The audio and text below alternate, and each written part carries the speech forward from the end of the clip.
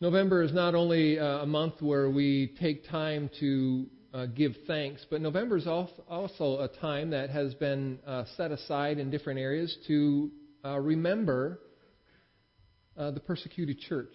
You have a little blurb in the bulletin there that reminds us to pray for the persecuted church.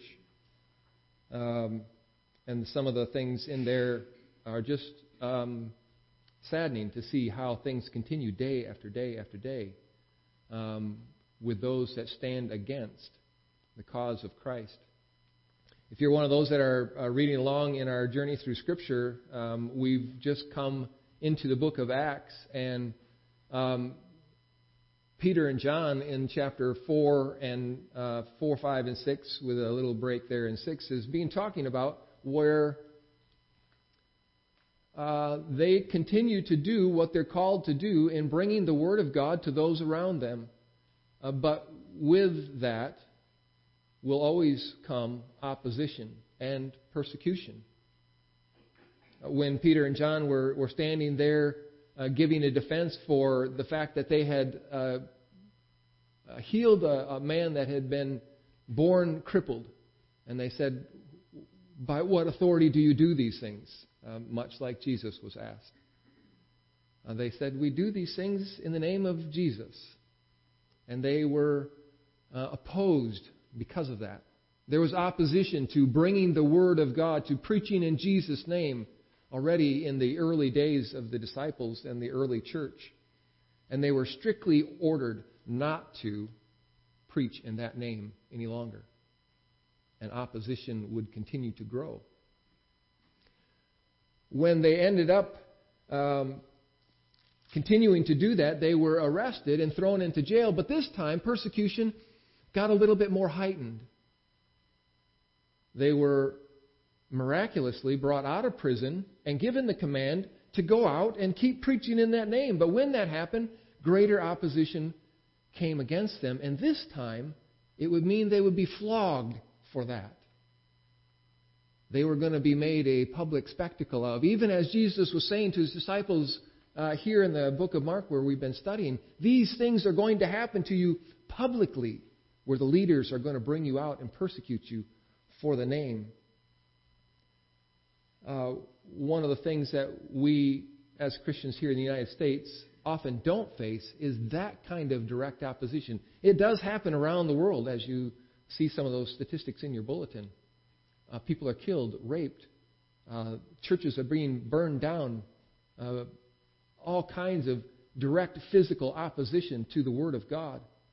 And as much as we would like to pray that persecution would stop, I don't believe at all that that's the message that Jesus would have for us. We certainly wouldn't... how do you say that? We wouldn't want it to come to us. Would we? When we hear of all the persecution that's happening around the world, our hearts are saddened and we wish those people could be out of that. But the first testimony that we get of some of the people that are being persecuted is not, "Get me out of this, Lord." Did you hear how they ended that?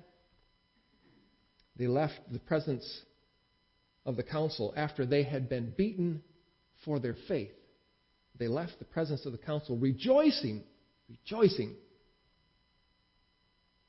that they were counted worthy to suffer dishonor for the name.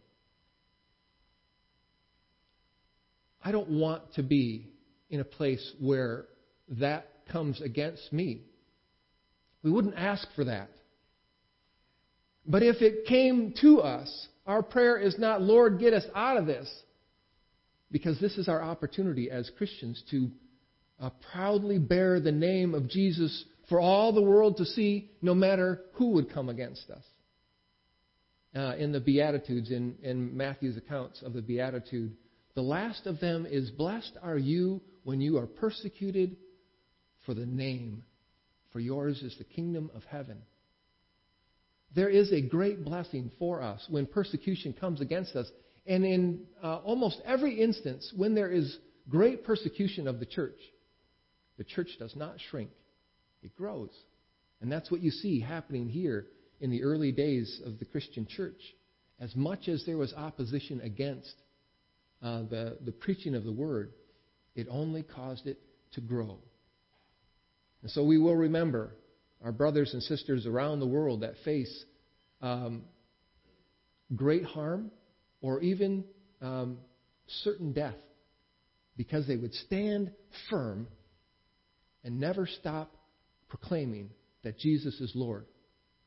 The apostle said, you decide whether or not it's right for us to do that. You can make that determination. For us, we have no other choice but to preach the Word of God.